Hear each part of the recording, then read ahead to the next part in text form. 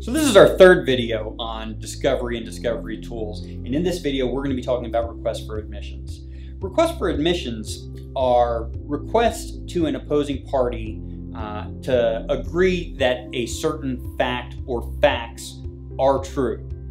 The reason why attorneys use requests for admissions in the discovery process in any type of civil case, but also in particular in divorce cases, is because what that does is it streamlines the issues for trial.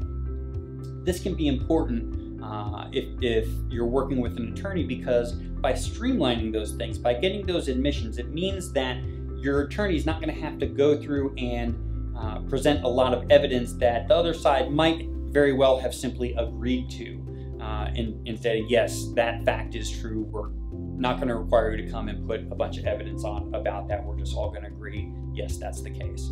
So that's how requests for admissions are used. One of the things that is especially important about requests for admissions, like all discovery tools that we've discussed up until this point, interrogatories, requests for production, and requests for admissions, the opposing party does have to respond within 30 days. This is especially important when we're dealing with requests for admissions, because if the other party fails to respond within 30 days, then the things that are requested are deemed admitted. In other words, at that point, you can't contest it.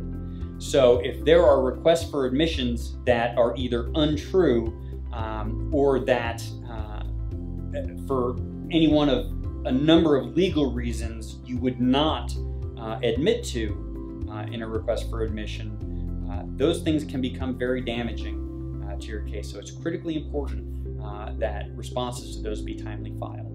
So in our final video regarding discovery and discovery tools, we're going to talk about something that you don't see as often as some of the other tools, but it is still a very, very important part of any discovery in any sort of divorce case, and that is a deposition. So we're going to talk about that in our next video. If you have any questions about any of the things that we've talked about in this series, or anything related to your case or your situation, give me a call at the number below. I'm Dave Ward from the Ward Law Firm, and we protect business owners facing divorce.